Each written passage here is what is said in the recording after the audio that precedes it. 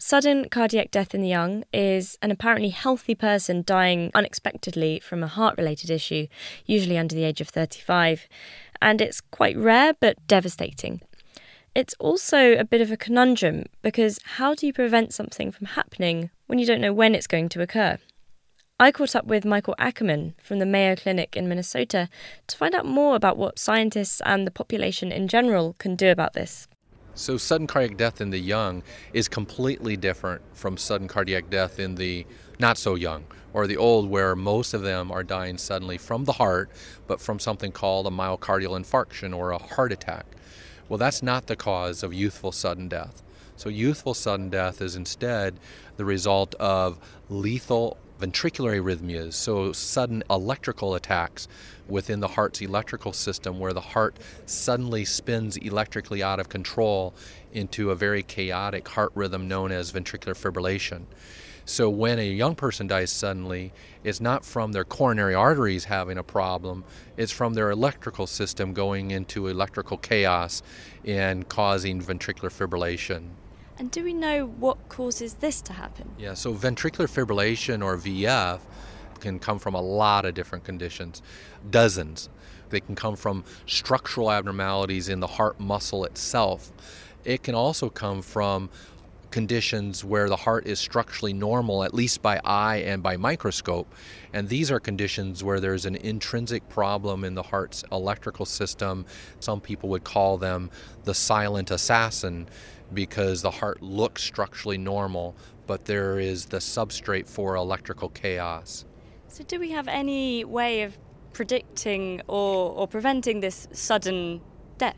Yeah, so that's the good news. So the good news is about half of all of our sudden death victims who are young, they or their family member has a warning sign within the family. That victim himself or herself might have suddenly fainted a week ago, months ago, years ago, and that faint was ignored. And had proper significance been attached to it, that person could have been tested and evaluated and diagnosed and then treated. Because the really good news about these kind of conditions is when you find them, they're very, very treatable. And when we find them or know of their presence, sudden death doesn't happen. So by reacting to a personal faint that sounded suspicious, we could decrease the number of sudden deaths. By acting upon family history, when we elicit a family where there was an aunt who died in her 20s and there was a cousin who drowned suddenly, instead of just saying, oh, that's too bad for those family members, we in the medicine community need to pause on those and say, might that history in the family actually matter to the person I'm seeing right now? And do some testing to see if there could be any chance that this family has one of these sudden cardiac death predisposing conditions. You mentioned if it's in the family. Is there a case to be made for genetic screening?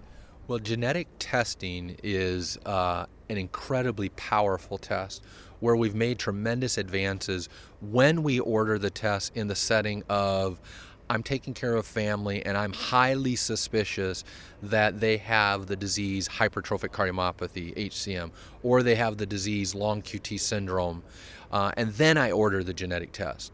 In that setting, genetic testing can be incredibly powerful, helpful, identify those at risk, but the but is when you do or suggest that we could do that same kind of genetic screening en masse in healthy people called the children at school, there it absolutely does not work. And right now, anybody who's suggesting it as potentially having a role for genetic screening of healthy individuals as part of, say, their newborn exam, they're being utterly irresponsible and are not recognizing that in that context, the cardiac genetic tests for these sudden death predisposing conditions just won't work. And why is that? It won't work because intrinsic in our genetic code is a lot of genetic variation. And in other words, there's noise in the system. And when you order that genetic test in the setting of, I'm a healthy person, but let's just do it, then the noise that's intrinsic in our genetic codes just overwhelms our ability to give a meaningful or an enlightened interpretation of it. And the problem is people are going to assume that we have stumbled into something incidentally and overdiagnose, overtreat, when all they have stumbled into is a benign genetic variant that's rarely present throughout our genetic code. So what would you recommend we do about this at a sort of population level?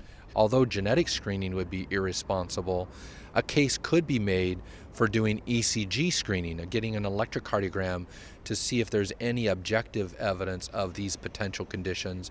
And then I think the third thing we do is we create as a population essentially a sudden death safety net where it's really hard to die suddenly in a community. And you do that by having, an army of first responders called all of us knowing how to do CPR, apply an automatic external defibrillator, use them, have more of them, within 3 minutes of anybody who goes down, so that you say, we may not be able to identify everyone at risk, but when somebody goes down in the public square, we have the ability to rapidly resuscitate them.